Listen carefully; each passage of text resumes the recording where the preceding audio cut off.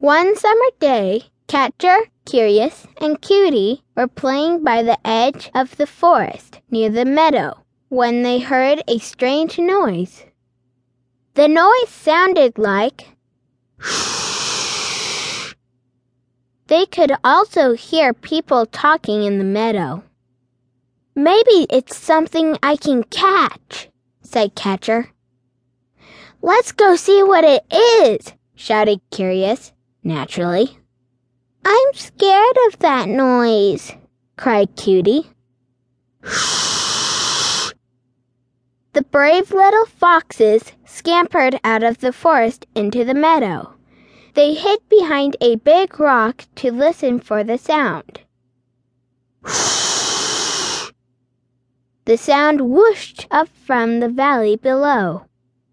"The sound came from the valley. Let's go," ordered Curious.